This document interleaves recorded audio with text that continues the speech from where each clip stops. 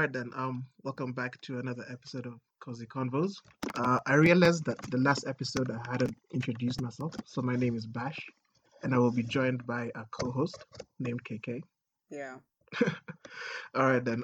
So basically, what we're going to be doing for these podcasts is that each episode we're going to have a different guest or a different set of guests, and they're going to talk about the topics and how it relates to them. So for today's episode, we're going to talk about what it means to be African and cultural appropriation. So, KK, would you wanna begin on what it means Uh, to be African? I want to hear other people's opinions first.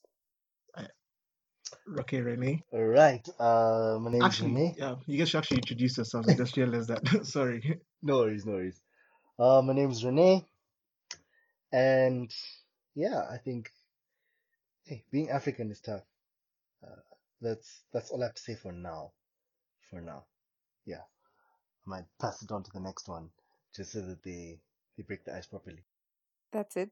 That's it. That's all you have. That's all I have. Okay. My name is Rati.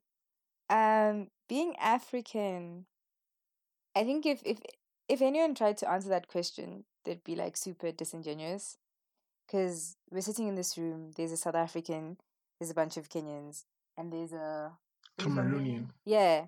And so if you asked each of us that question and like you forced us to answer it, I feel like we'd all come up with something different. Um, so I don't know if it's a question you can actually answer. I'm gonna pass it on. Okay. Okay, I think being African is comes with race, culture, your especially color. Cause for me, okay, let me say being African as a Cameroonian, what I see it as is like growing up, going to school, leaving Africa, going out there to America and doing all those funny odd jobs. Then coming back here and showing off, you're not actually showing anybody any impact. Like I mean, I went there, I did something. You just come back to Africa to just show people off, like, I don't know, and then make them feel, those who have been in Africa and have not gotten the opportunity to travel, to feel, I don't know, less like, okay, I've gone there, I think I'm better than you. And also being Africa back, I also like color, like how brown skin, then you're darker. Now brown skin people be feeling like They're superior. yeah, like they're up there, and you with melanin, something else. Okay, I think like that's what I can say about it. All right, yeah. For me, if I give my opinion, it's quite a lot. So I broke it into like three different ways. So first, what it means to me to be an African. So to me, it means being disregarded, you know, or being the bum of the joke. Because basically, as Africans, we are the jokes, and it's reached a point where we allow ourselves to be those jokes. So comedians will take the piss out of almost all races, but to a certain standard or to a certain extent. But when it comes to Africans, there's no boundary on what you can say. So you can make as many jokes on us and like nothing will change. So as an African, I feel disregarded and I feel like we're looked down upon, especially in terms of mental status, like our intellect. So when it comes to the physique, we all know Africans are great in the physique. But when it comes to like intellect, we're disregarded completely. As an African, you cannot be seen as a smart person. So there's another level I want to break it down to is now being a Kenyan. So as a Kenyan in Africa, I'm seen as a Kenyan. I'm not seen as an African. But outside of Africa, if I say I'm Kenyan or South African or Cameroonian, they'll consider me African. But within Africa, I'm a Kenyan. And as a Kenyan comes their own stigmas. So I was telling you guys earlier, like being a Kenyan means you're considered to be untrustworthy, corrupt, or a liar. And it's more deep rooted than that because in Kenya there's tribes. So for me, my mother is Kalenjin, my dad is Kikuyu, and in African tradition, you take the tribe of your father. So that makes me Kikuyu, which means it brings in its own stigmas, which is basically the same stigmas as a Kenyan being untrustworthy, untruthful, and corrupt. It's just as a Kikuyu, it's 10 times worse. You've seen like 10 times more of you've seen 10 times worse as a Kenyan because you're a Kikuyu. So they've already judged you based off your tribe in your country within our own African nation. So I was telling KK earlier how in Africa I've never felt what it means to be black. In my country, let me just say in Kenya, I've never felt what it means to be black because all I'm surrounded is by black people. So I've never had to face racism, but tribalism is the one thing that I face. And the same thing as if I go to any other country, people will be like, "Oh, you're Kenyan," so they'll see me as one way instead of being seen me as an African. They'll see me as a Kenyan. So my opinion on being African is that we have allowed society to look down on us, and we've brought that to our own people, where we look down upon each other. So as a Kenyan, I'm so untrustworthy towards other Kenyans already, just because of how Kenyans are known to be untrustworthy. So I see my own people, and I'm like, nah, I can't trust this fellow Kenyan. Yet he's a fellow Kenyan. I'd rather trust a foreigner much more easier than a fellow Kenyan. So it's a sense of like, I remember when I went to National Museum, the Nairobi Museum. We went with KK, and that's the one time in my own country I felt like I was ostracized because we walked in and the security lady saw us and was like, "Excuse me, where are you going?" So we told her there's an event happening at the courtyard, and we want to go there. She's like, "No, there's no event happening. That's a lie. There's nothing like that." So we're like, "What do you mean?" We showed her the Instagram post that showed the event was happening. She was like, "No, there's no event here. Please leave."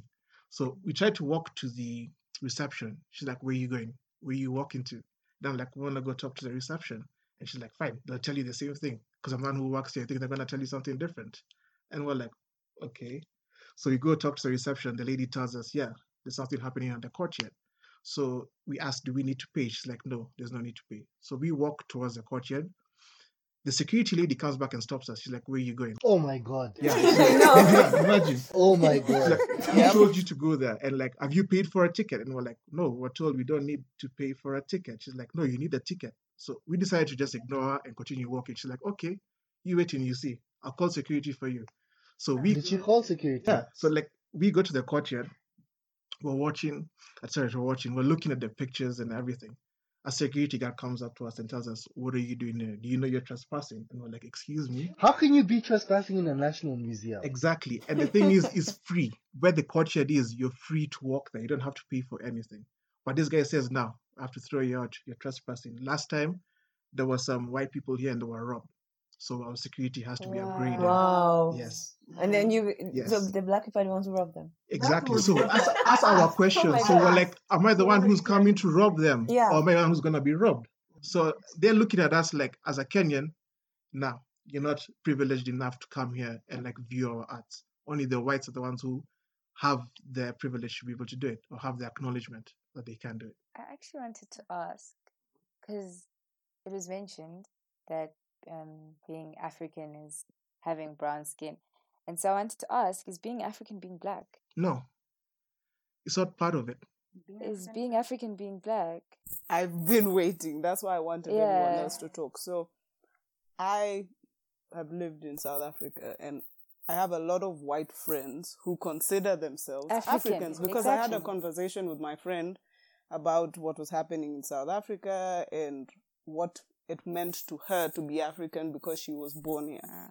But you have a big argument with black people who say, but they're not black, so they're not African.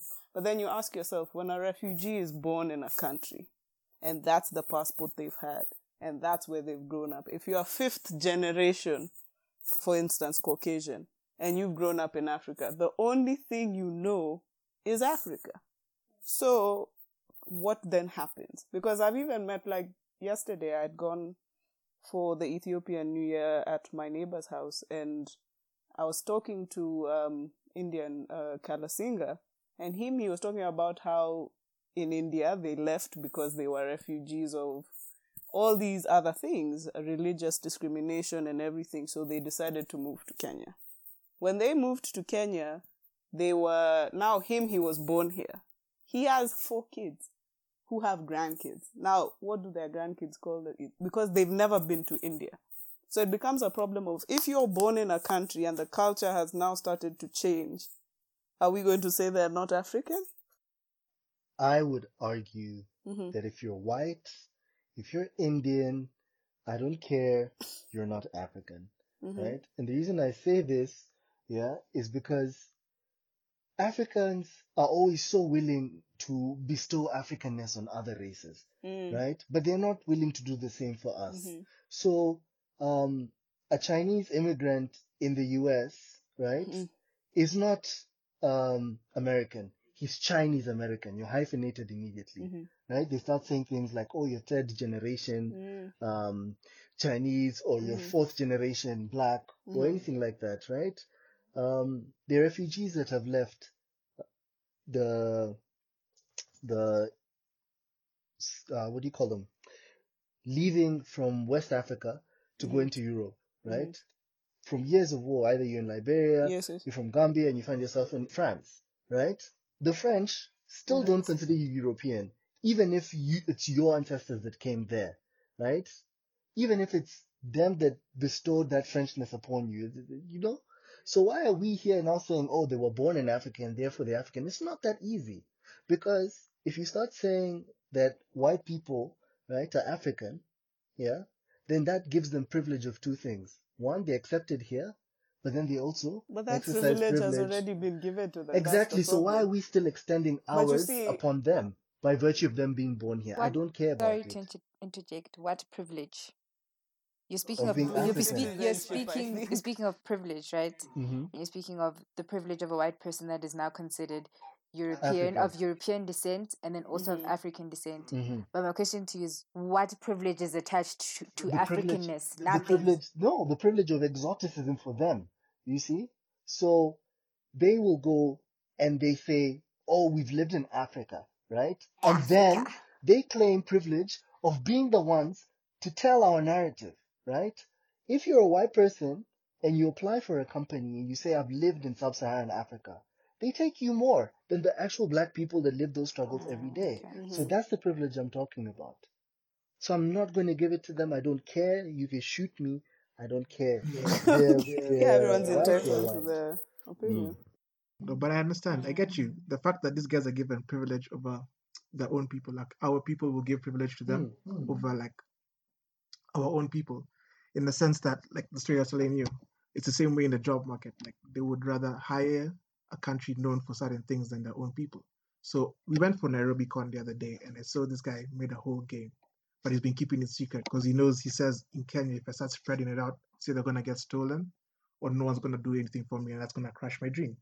So it's a sense where these IT companies, Safaricom, Oracle, PwC, if they're doing major IT, they're going to outsource all their IT to Indians. And I'm like, in our last topic, we were talking about the education system in Kenya. Now, we have these facilities to teach these people. So why don't we teach our own people? Or even in the fact that our own people go abroad, they learn, they come back, they're so mistreated. They're not going to get the same jobs that someone who went abroad as a white man, who lived abroad, never lived in Kenya, comes back, has his IT degree, and is given the job immediately because they're like, this guy has a white face, I can trust him. But this man has a black face now. He's just as bad as me. So that's a stigma we've had to grow up with as being an African. For me, that's how I feel. For the 24 years of being an African, it's about being looked down upon by everyone. I mean, I think in the South African context where we live with our oppressors on a daily basis, right? I don't know. I don't know if the same applies. Like, I don't know if the same narrative holds water there as here. I've lost my train of thought. I think you'll have to come back to me. Like, I had something and it's gone. Now we allow it. It's all right. So I just have something to say. Sorry. But there's this one quote by the former first Prime Minister of Ghana, where he says, I am not African because I was born in Africa, but because Africa was born in me. What do you think, Rene? I mean, Ruth looked like she had something person to say before I jump in. No, that also has taken my train of thought. But I was going to say, being African is like the point of job hunting. It's really sad. Like for example, we had this J1 thing going on in school with one lady, Miss Rashida, and what do you do, Ruth, by the way? Hospitality management. So we had a personal session with her. We asked her, why is that we can't do front office? And she told us, first, we are black and they are white. We are 7 white. And she said, yeah, she also made something about the way we speak. Like, sometimes when we speak, they don't understand us. I'm like, how do we speak? See, it's the same English I'm speaking. These To you, people, yeah. yeah. So it's, and I mean, like, if you check my English, like back in school, I did well in English. I had good grades, so I don't understand. Well, you're basically speaking Yeah, English we right speak now. this. So like being African, they just put you in this bracket. Like, we already have this type of accent. We have this way of thinking. Like, it's so sad. Even back in school, where at secondary school, like there was this girl who came from Korea, South Korea, and okay, Asians are intelligent, yeah, but then Stereotypes. we were Stereotype, actually yeah. intelligent than her in class. Like, there were questions I could solve in math she could not solve. But then when the teacher comes to class, the first person they ask to solve the question is, they call her name, Yeah. and I'm like, Jesus, my hand was up first. This is sad. Like, because I'm African doesn't mean I can't think. I can also create things. I can invent things. I actually can do all those things. Because I'm black doesn't mean it's sad. It is. And if I was to tie that to the quote that KK just put out, that I'm not African because I was born in Africa, but because Africa is born in me, I think that's like a gross misjudgment, right? We are, as Africans, always giving the responsibility of defining ourselves, giving the responsibility of Yes. defining our talents outwards, right? So even him saying, because Africa was born in me, if you can't concretely say what that means, and you can't justify it, and you can't show the value of that statement, then don't make any general statements at all. I think that the colonial times, and when we were getting our independence, just that post-colonial period, was really beautiful in the sense that there was a lot of nationalism going on, and there was a lot of Pan-Africanism, right?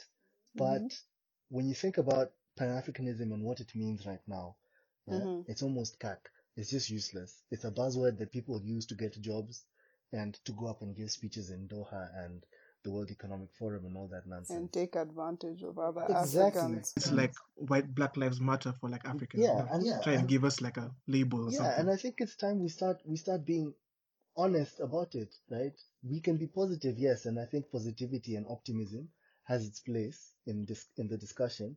But right now, we need to admit to ourselves that being African is shitty. Yes. And unless we can say that to each other and say it honestly, then people won't be angry enough to demand revolution. They'll just be like, it's fine, I'll just go and I'll get it for my family, and that's nonsense. No, that's true. I feel like that's how the African tradition is built on. Because like if we lead into the second topic of cultural appropriation, how it is to be African is that we allow other people to just come and take what our culture is and everything and then go make it theirs, and we won't complain about it. In fact, we'll even celebrate it. Because today, my biggest argument about cultural appropriation is Black Panther. Now, I hate that movie because as an African, like the director comes to Africa and he says, I want to make this movie for Africans. I want to make this movie to bring back pride to Africa.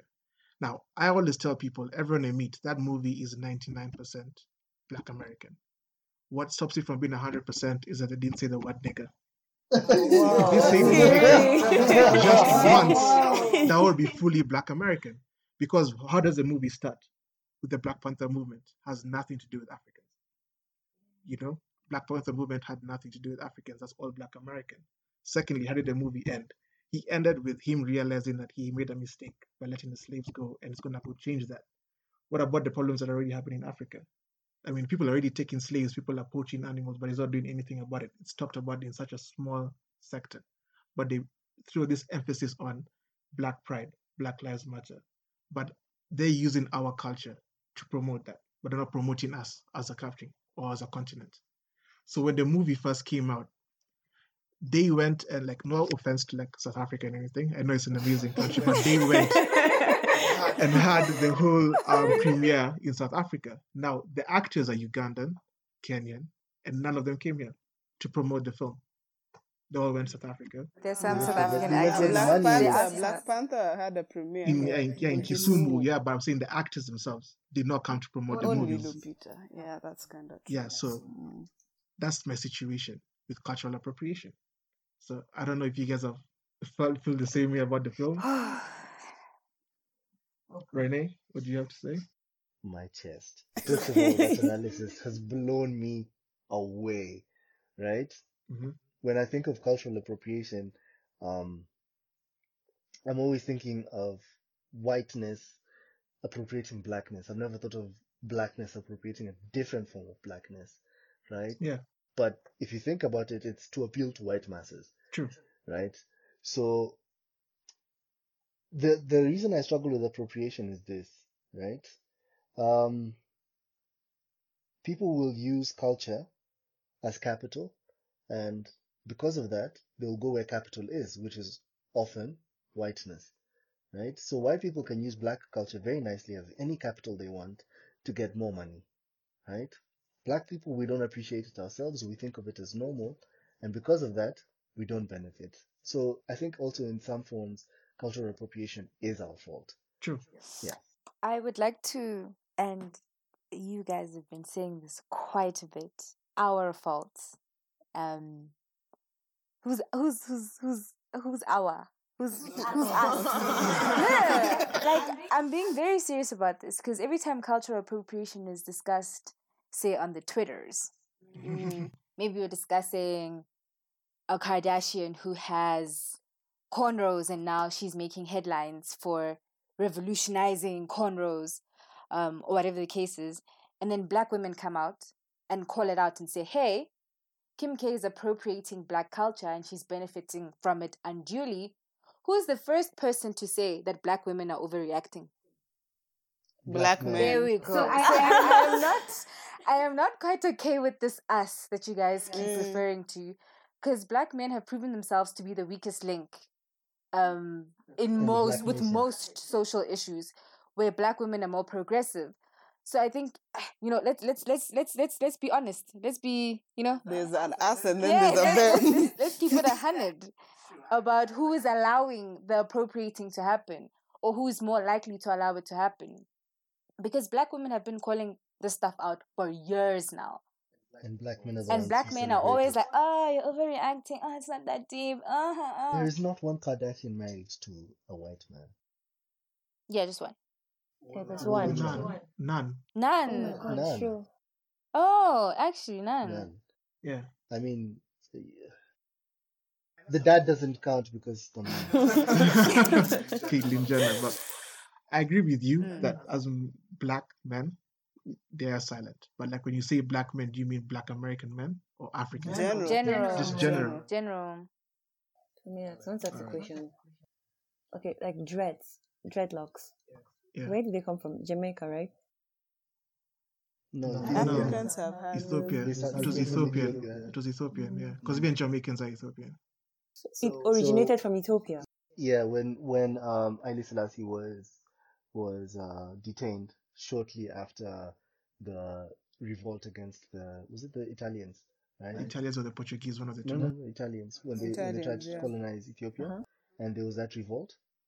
He was detained, and so his generals left a vow to keep their hair growing throughout until his release, and so they started to knot into the natural dreads. The natty dreadlocks. Yeah. So now, but then when you think of dreadlocks, like when you think about dreadlocks, you think of Jamaicans. Yeah. So is that cultural appropriation? Like the fact they have taken it, it's like theirs. They haven't. But they were slaves. So You see, I feel like I wouldn't. Yeah. I wouldn't. Sorry. It's okay. So first of all, I'd just like to say the definition of cultural appropriation. So we're all on the same page. Cultural appropriation at times is also phrased as cultural misappropriation, okay? It is the adoption of elements of one's culture by members of another. This is a controversial, this can be controversial when members dominate a culture and practically make money off of it and the minority does not gain anything. With that said, Jamaicans were taken as slaves. In the beginning, they were slaves. So it can't be cultural appropriation, because if it was something you were doing in your country and you move with it, it's like the way a lot of brands are taking turbans and using them on white people. That's somebody's religion. That's why they put on a turban. They will explain it to you and then you will go and sell it for $600. That's disrespect.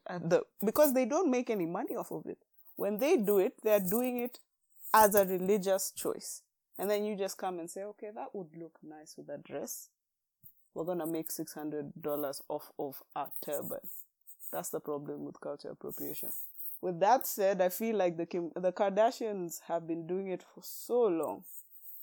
I don't think it's only Kardashians. I think it's the whole of Hollywood. Because like right now, the in thing is being African. Unless you're African. Yeah. I want to ask a question, right? And I don't mean any shade. I'd love if someone could explain this to me. Mm-hmm.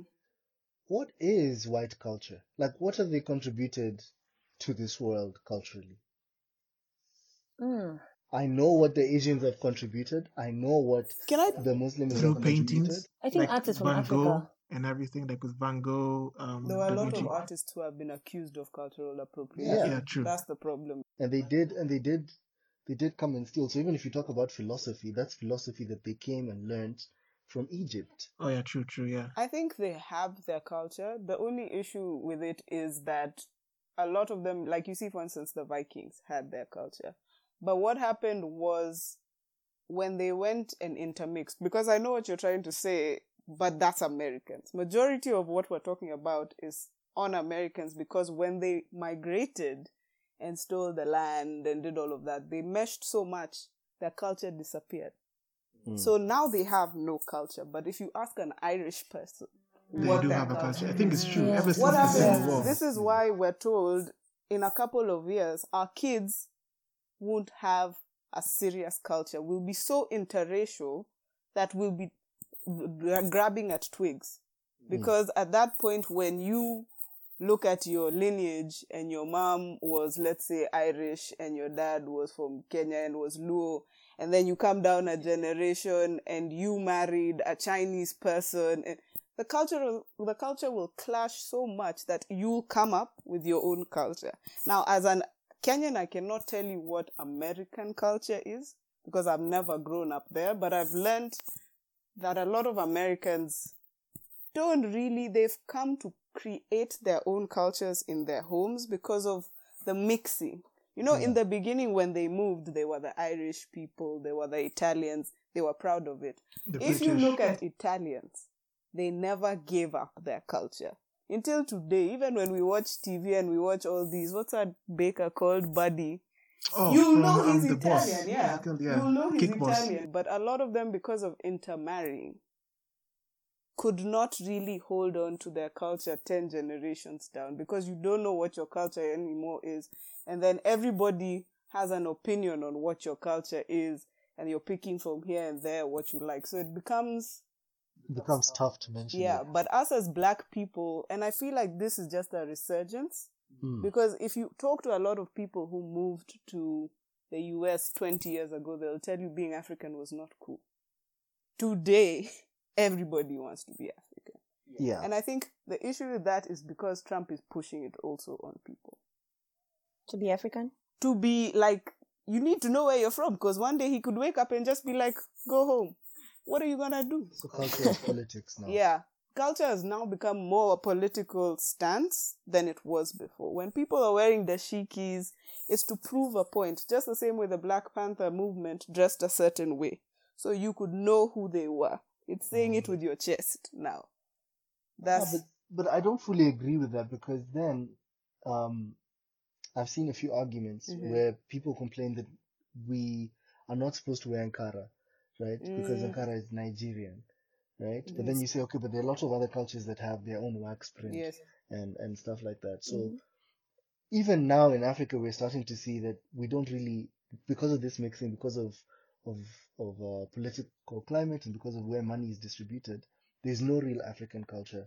So then, again, as a black man, as I was called out, can we really say that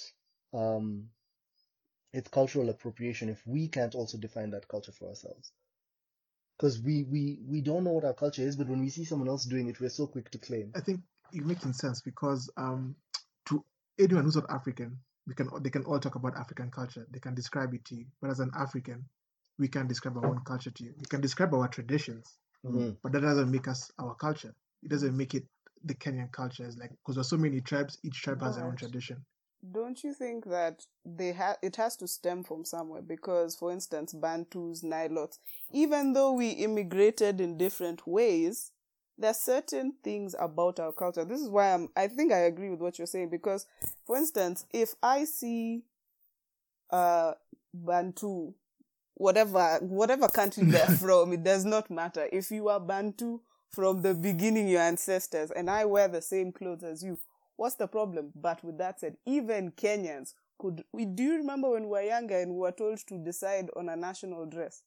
Yeah. And it was in the newspaper. And we it could was a not, train smash. yeah, and we could not even agree on that. So now, as I said, we're grabbing at branches because we don't, I think the one thing we forget is Central and Eastern Africa. Some of us don't really know who we are. When you look at Nigerians, for instance, they know. I've even seen Ruth's national dress. I know it. South Africans have theirs. This is why even when you talk about Black Panther and you did not fully see yourself there, it's because us as Kenyans do not know who we are. Because I feel like a lot of East Africa has also been westernized. Yeah. Such a fully My westernized God, you nation. guys are more like when I We've look been at Kenya. whitewashed. Yeah, You we've been guys are whitewashed, gone. yeah.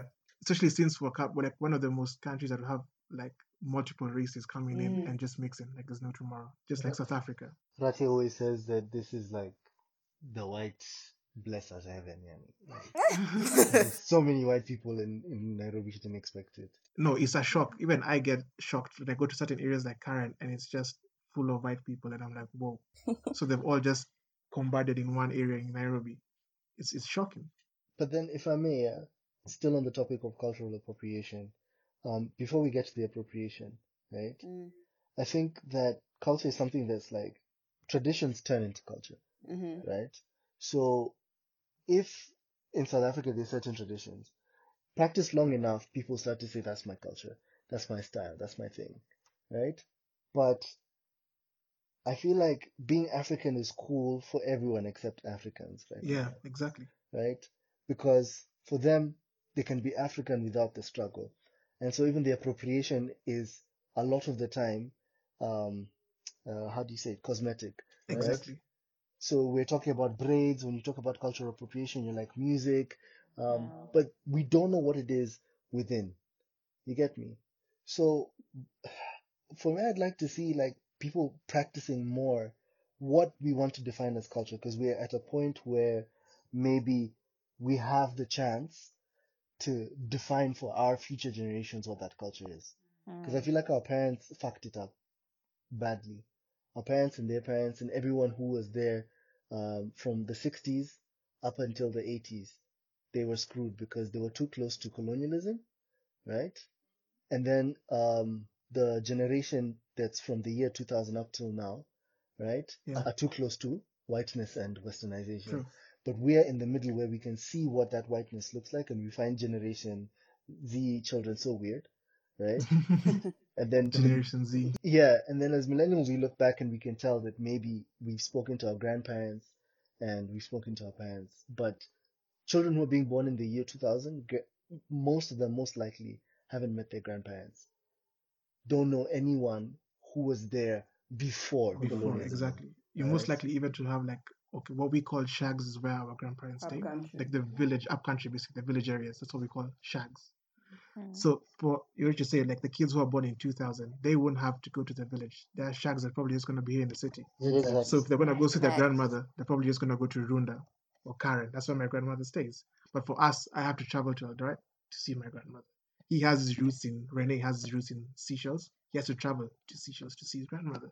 So you're allowed to, what they call, go to another place and like absorb the culture there and understand like this is how it works. Because I can say I have a certain culture, but if I go to Eldoret, the culture there is completely different. So I feel if we're going to have to describe what our culture is, we need to understand what it is to actually have a culture. And then now we need to move on from that because we have our traditions. Wait, can I just add something to that I've noticed is a very big problem? When we're talking about it, we're talking about growing up in the city.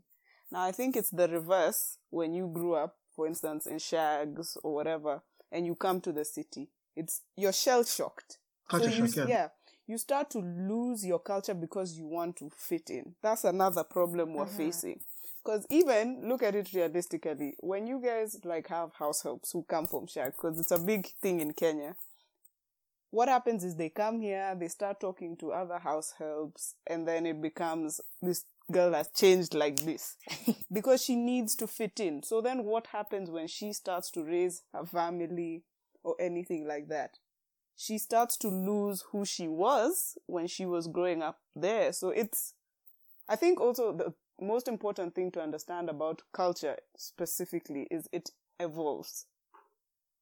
And what you're saying is that we're plagued by assimilation. Yes. Yes. That's actually the right word to use. Yeah. In as much as I would like to believe what Renee was saying about how in some ways we're the middle generation who's still kind of in touch, but not really, through conversation, through interacting with the older people, you get to know. I'm inclined to disagree. Maybe in the South African context, it's a bit different, but for me, I know that our cultures and traditions were diluted long ago. Long, to the point where they were diluted and then they even crystallized as our own. And so when the information is being disseminated through generation to generation, they're telling you that, oh no, back in the day we did ABC, but ABC was never what they did. They did XYZ. Yeah. The white man came and told them that they did ABC and it crystallized and they believed it. I'll give you an example. So the Tswana people of South Africa, their traditional wear is called Ishweshwe. Is it the Tswanas or the Sothos? One of the two. It's this very unique material with a very unique print. And growing up, that's what we all believed. That's what the Sothos and the Tswanas wear. And so we went. And the other day, I don't remember what I was reading, and it turns out that material is actually from Europe. What? Yeah. I can add on to Yeah. that. It's the same It's thing with the European. Maasai cloth. Leave the cloth. The beads. The beads we use come from China. Your beads? Yes. Even our They print, the started Maasai off print. as glass beads, but because it was cheaper, they were told, okay, we'll bring you this, and that's what happened.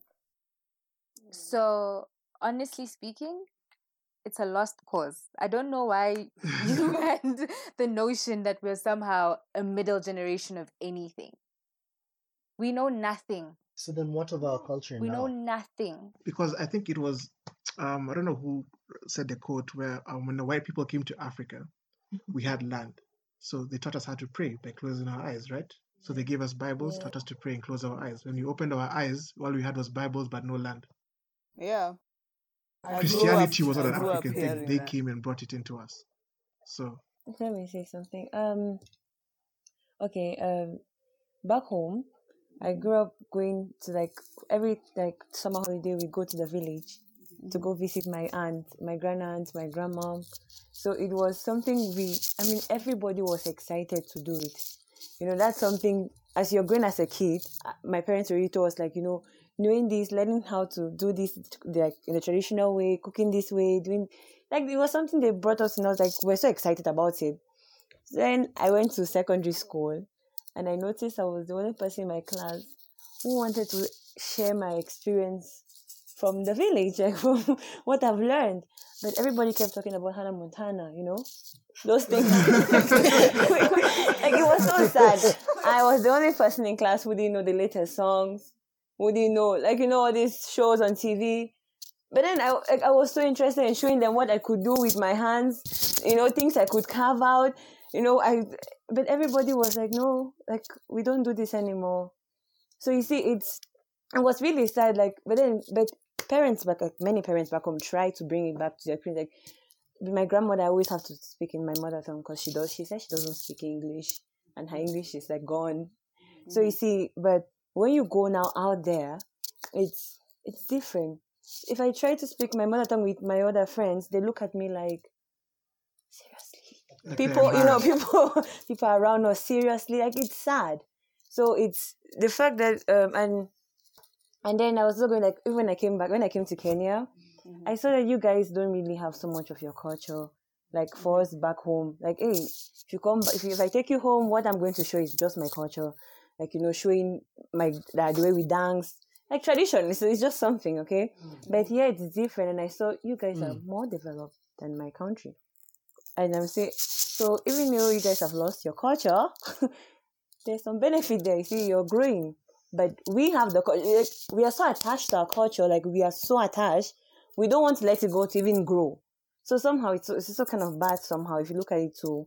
Like my parents are so attached to some very well, like they have a very bad way of thinking. Okay, not a bad way, an archaic way of thinking about so many things. But I came here, like, even what I study, my parents still don't see the importance of it. You see, hospitality back in my country is terrible. Like, it's really down because of they don't want to let go of culture and just accept the fact welcoming someone in doesn't mean you're going to let go of the culture. You can actually welcome the person in and, teach this person how to, I don't know, about the culture. But, so I think even though you guys have lost your culture, there's a good part to it. You're growing. Right? By you saying that, it sounds funny because it says like we have to be white to grow.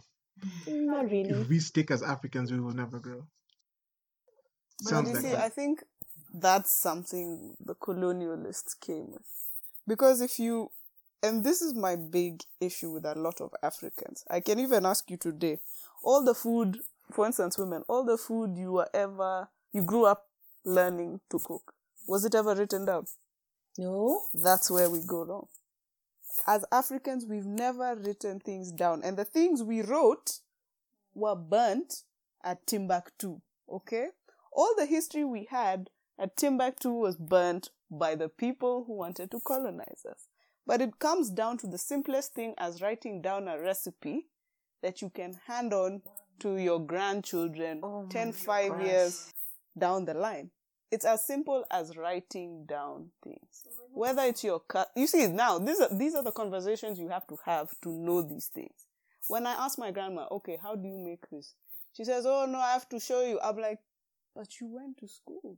Why don't you just write it down so that one day when you can't remember and you want something made, we can do it. But it's the lack of having the conversations. Everything in Africa is told through folklore. So when you're saying it's been crystallized, it's probably because also languages change. If you read a Spanish Bible, you read the English version, they're translating it with a bit of, there was no word for that, so we put that there. You've done Mandarin. Yeah. There are certain words they don't have. Especially if it's like a metaphor. Yeah. You have to describe it in your own way. Yeah. You have to find a way to mold it to sound like that. It's the same thing with our stuff because we've never been able to tell our own narrative because we didn't write it down. Your version is what you remember. That's why when your grandma is telling you, we did it this way, it's because that's what she remembers. But if she wrote it down, we'd have gone a long way if we decided, even us as millennials, okay, my grandma told me they did this, and that. 20 years down the line, when your kids want to know what happened to their great-grandmother or fifth removed or whatever, there will be actual proof. This is why I always ask people, when you read eulogies, do you guys ever keep those things? Of a grandma or... Because when your kids now come and start telling you, I need to do some research, and why do you think we're not under Ancestry.com as Africans? No, that's true because where are we going to go and find this stuff? My dad has done it, but that was a personal choice where he had to go to the clan, he had to speak to them. And this is now a 50-50 where they're telling you, I think this is where your clan started. And sorry to interject, but when we're doing the census for people counting, when it came to my grandfather, now my dad's dad or grandfather, he doesn't know how old he is because when he was born in a house, no birth certificate. Yeah, my grandmother. Yeah, so he doesn't know how old he is. He has an idea of what was happening around that time. That's how you can gauge his age, but he can't tell you anything else about his age. So there's no system showing that our grandfather was born here and this is how long he's lived on this earth. So he doesn't even know that. And growing up, nothing was ever logged back. So until now, he'd have to tell you things that happened then off memory, but there's no script showing you that this is exactly what happened in our history. It's the same way in America, there's so much pride in the history. But in us, ask any Kenyan about the history, ask them about Madaraka or about those days, they have no recollection of what that even means, of how we got our independence or anything like that. You guys have actually touched me so bad because I actually don't know what my surname is. It's a whole other story which I'll explain Okay. after the podcast. But you've touched me because I'm now realizing, wow, Yeah. you are so right. My grandmother died with all of our praise songs. All of them. We didn't bother to write it down, didn't bother to record it, nothing. Yes, that's how history gets lost. You see, Americans are so focused on preserving history. We just want to forget it and move on. I actually think that there's a nuance to that we're not. Sorry, just say again this? There's a nuance to all of this that we're not appreciating, right? There's a reason why African history was passed down through song, through folklore, through tales. Yeah. There was a reason. There was a reason why, right? Mm. And the reason is, right, that it allowed, literally, there's, in Ghana, there's in the Ewe tribe, they have someone specific whose job is to recollect history, right? And what they do, there was an interview that was written down. Funny enough, I'm about to hate on interviews, but I'm using an interview to All right. But what they said was that you would meet and you would sing and you would tell these stories to your children and your children's children, and if you were lucky enough, their children, right? So that everyone has a chance to add their own spin on the history that was given to them, so that it's never absolute, right? And that for the Ewe, that from the first ancestor all the way down to this one, everyone can see how it's been changing, right? So, for example, Rati, now you'll have a story where when your culture came to Kenya and you met with Kenyans, you saw these similarities and you took it back, and that's what you taught your children, right? But it was also done so that communities could stick together and stick together very, very well, right? That's why you'd have to go for funerals. That's why the Luya insists that when someone dies, they must go back home, be buried there, right? Because it is through the death and the grave sites that you're able to track who was part of whose home, right? Yes. It doesn't matter whether you've lived in the US, you die, they fly your body back here, right? And so there's some of these practices now that I'm sorry to say that Christianity has come, oh, you must bury him with a cross, or you must bury them next to their church, or you must not go to your shags, for Christmas and stuff like that, because you must be in the church or you must be the church member. It's all bullshit, It right? is. So I don't think there's merit, yes, in recording our history, but there's also merit in maintaining the practices that were used to maintain that history in the first place, right? There's no reason why as cousins you only go home or you don't only go to the village, right, during big events. You've never gone to just chill, so you never know what the village looks like in June. You only know what it looks like in December. Yeah. By the way. That's a deep point you just brought in. Yeah. Because me and you are cousins. So we literally only go for I can add family. on to that. There's a saying that says the river that forgets its source will dry up. Which is true. But why I'm saying that is because the same way we're talking about how cultures will mesh, I think you also don't want to fully lose your culture. So I'm agreeing that was that time. And for me, it has nothing to do with Christianity. For me, more it's what I have grown up seeing, and now I'm reading a lot about being Luo because, honestly, that's the only paper I could find. But for me, the concept is we are starting to slowly dilute what we were meant to be as Africans, as Luos, as Kenyans, as South Africans. So why I say, for instance, prayer songs. Do you know how important it is? Like, when you listen to your grandma sing a song in your mother tongue, it touches somewhere else. Let me tell you, all this trap music we listen to, it will never touch the same way. Yeah. It will never touch the same way. And the way it touched you, you would want somebody else to feel it. So I agree with what you're saying about, of course, folklore, but honestly, to be honest with you, my grandma used to tell us stories by the fire. I cannot remember one today. But same. If I had recorded it down or recorded it on my phone, by the time I'm telling my kids, let me tell you, I probably would have lost that phone. But the issue with our generation is there's no repetition of those things, as you're saying. So we start to lose the real meaning of these things when we then start saying, oh, I can't remember, so that's not what I'm going to do. Now I'm going to say a Cinderella story, or forgetting that these stories come with a deeper meaning. You know, when we were being told these stories, there was something behind it. But we can't use the excuse of, oh, I forgot. I was told, but I forgot today. That excuse can't go. That's what I'm trying to say. Because, you know, you can take your kids once, twice. Honestly, when I was growing up, I probably only went to Shags 2-3 times a year. Nowadays, I sit and I say, oh, man, I really miss Shags. And my dad is looking at me like, are you lost? Like, why? I'm telling him, oh, I want to go. It's like, yeah, we'll go at the end of the year. You're talking a lot. You see, there's also that disconnect where now your parents, they're so over this upcountry life, even then they're just like, but that's what I was saying. The issue is we've assimilated so much into the city life, we forget who you were before all of these big buildings. Because guys used to live in manyatas, grass houses and mud houses, sorry. It makes sense because I feel like what you just said, how your grandma was singing you the stories, and you forgot.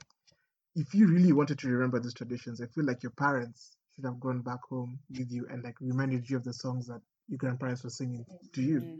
Others, like when you go home, your parents are like, oh, thank God I'm back. Like I'm tired of like Shags, you know. So Did you it's the ever same thing ask for them? me. Sorry? Did you ask them? Did you ask them to sing those songs to Oh no, I you, do. teach All you? they say is that I remember my mom doing this for me, but like now they don't remember how to do it for you. So like when we're going to Shags, they want to go to Shags and finish real quick. Like they don't want to do anything else. They want to do the event, whatever it is, back home. So when you say you want to go to Shags, they look at you like, I brought you to the city for you to go back to Shags. What is that? You know.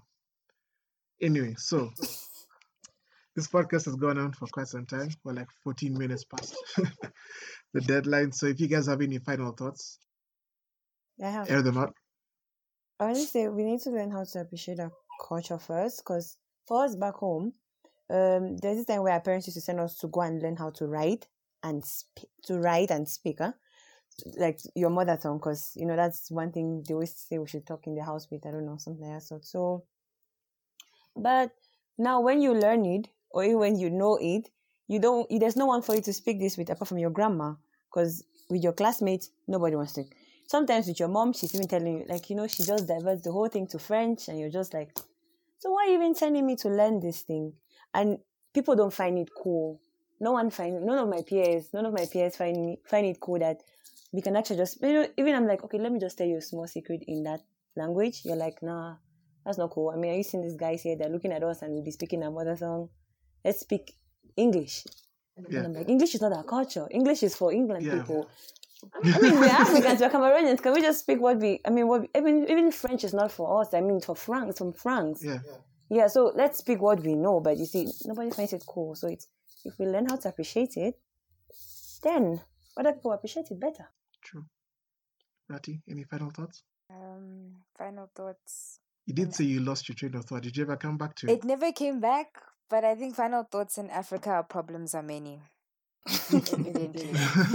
It's bad. Renee? I think I'll just jump on what Ruth was saying, right? I feel like we will hold on to our culture more if we don't just know what it is, but we know what it means or what it meant. Embrace Right. it. So, if it's like prayer songs, right? Why are they using a certain word for that, right? Why are they using that name for God and not another one, right? So if we know the meaning more, then maybe we'll remember it better, because it just won't be a song, it just won't be a story. It'll be something that meant something to us, right? Maybe that's where we start before we go and start claiming cultural appropriation and trying to discover what being African means. We should find a meaning for ourselves first. Yeah. True. I like that. So basically, if we appreciate ourselves and our culture, the world will learn to appreciate us. I mean, don't care about the world. Maybe the world is not important if we appreciate ourselves. True. Okay, yeah, true. We shouldn't seek approval from others. Like that. Yeah. So yeah, appreciate yourselves, appreciate your culture, spread it to your children. And I feel like that's how you can keep Africa alive. Yeah. So Yeah. thank you guys. Thank you for tuning in to Cozy Convos. Hope to see you next time. Cheers. Thanks.